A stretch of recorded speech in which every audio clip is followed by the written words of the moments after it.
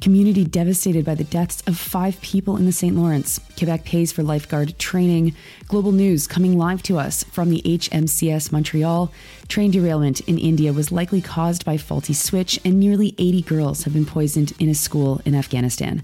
Good morning. It's Monday, June 5th. I'm Nora, and here are your headlines.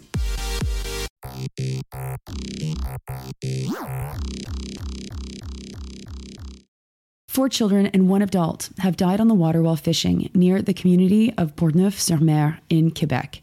There had been 11 people fishing on the riverbank. The tide of the St. Lawrence came in quickly, and it's believed that they were caught off guard and swept away. I should say that once I was climbing on rocks along the St. Lawrence, and had I not been warned by someone who lived by the shore that I would likely be killed by the tide, well, I would have been in a lot of trouble. It comes in fast, and it's surprising. The children who died were all older than 10 and all went to schools in the same school district. 6 people were rescued, reports CBC News. Divers have found the body of Kevin Girard. He was 37 and the only adult with the group who died. He was from a community near Les Escumins. Next, another story from Quebec and another water story, though this one is good news and will hopefully save some lives. CTV News is reporting that the Quebec government is spending $4.3 million to make lifeguard training free. I think this is such great news. Renal Hawkins, the executive director of the Life Saving Society, said that the funding has had a clear impact on the number of people taking their life-saving qualifications. He told CTV's Rob Lurie that they've had 40% more people taking their bronze medallion than they had in 2022. Students need to take the bronze medallion, the bronze cross, and then the NLS certification before they can work as lifeguards. Lurie doesn't mention how much these fees were, but there are certainly many certifications necessary, and you have to pay for them all. The funding is hoping to fill the gap of about 3,000 lifeguards in the province. Next, Global News, which seems to be very committed to this news beat, is reporting that a Chinese warship, quote, came within 150 yards of hitting American destroyer USS Chung Hoon during a rare joint Canada-US mission sailing through the Taiwan Strait, unquote. Journalist Mackenzie Gray said that this is, quote, the latest aggressive military move from Beijing, unquote. How did Gray get the scoop? Well, he is actually on board the HMCS Montreal, which is also in the South China Sea. Why is a Canadian frigate there? Let's see. Gray witnessed the quote-unquote near collision when a People's Liberation Navy ship sped up and cut off the bow of the Chung Hoon.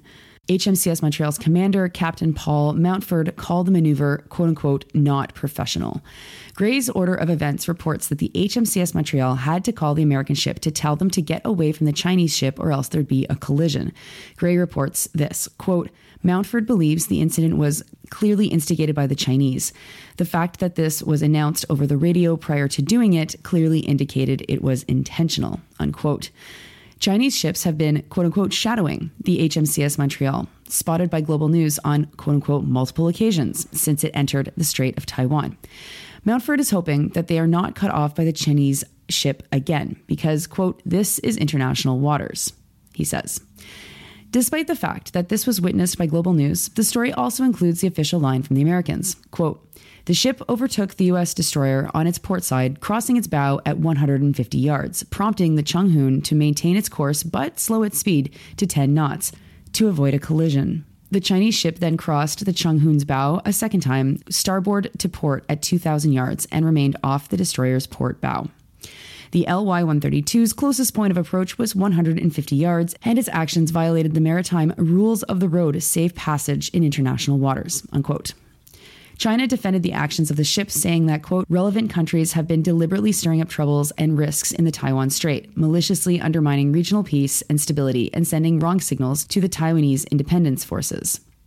Oh, right. I'd promised to tell you at the top why we're even there. Well, that's left out of the article, actually. Though Minister of Defense Anita Anand says that Canada will, quote, continue to sail where international law allows. And really, our overall goal is to increase the peace and stability of this region. And that's why we're going to continue to see more of Canada in this region, as set out in our Indo-Pacific strategy. We've already seen unsafe intercepts, and we have addressed those appropriately with China in terms of our RCF pilots. Actors in this region must engage responsibly, and that's the bottom line. I mean, if we weren't there and if the United States wasn't there, there would have been literally no close call. I don't know. Canada is the one that's globally policing security and peace in the Indo-Pacific region. Okay, Anita Anand. Anyway, Gray being embedded with the Navy on the HMCS Montreal seems like the return to the early days of the war in Afghanistan, when Canadian journalists embedded with the Canadian military. Of course, there's no discussion about that or how this might bias coverage. Why would there be? China is provoking our little excursion into the Strait of Taiwan, which everyone knows is lovely this time of year. That's why we're there, right? The weather? Next, there was a train derailment in eastern India last Friday that killed 275 people and injured hundreds more. The crash, it's being said now, was caused by a failure of an electrical signal. The train changed tracks incorrectly because of the signal and crashed into a freight train.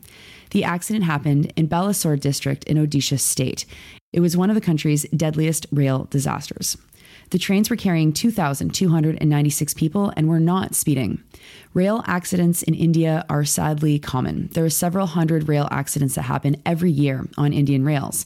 They have the largest train network under one management in the world. Narendra Modi has made modernization of the rail infrastructure a priority, reports the Associated Press. Most of the accidents are caused by signal errors or human error. In 1995, 358 people died in a rail accident near New Delhi. In 2016, 146 people were killed when a passenger train slid off the tracks between Indore and Patna. India's 14,000 trains carry 22 million people each day. They have 64,000 kilometers of track. And finally, girls at 2 elementary schools in northern Afghanistan have been poisoned in the country's Sar-e-Pul province, Sang-Charak district. 60 students were poisoned in Naswan-e-Kabud Ab school, and 17 were poisoned in Naswan-e-Fazabad school. The schools were close to each other and were targeted, says Mohammed Rahmani, the head of the local education department. The Associated Press reports that the students were all, quote-unquote, fine.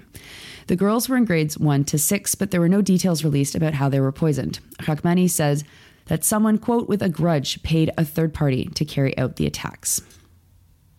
Those are your headlines for today. It is Monday, June 5th. I'm home. Thank you, Air Canada, for getting me home after midnight. That was great. I'm Nora. Those are your headlines for the day, and I hope you're ready for a wonderful week.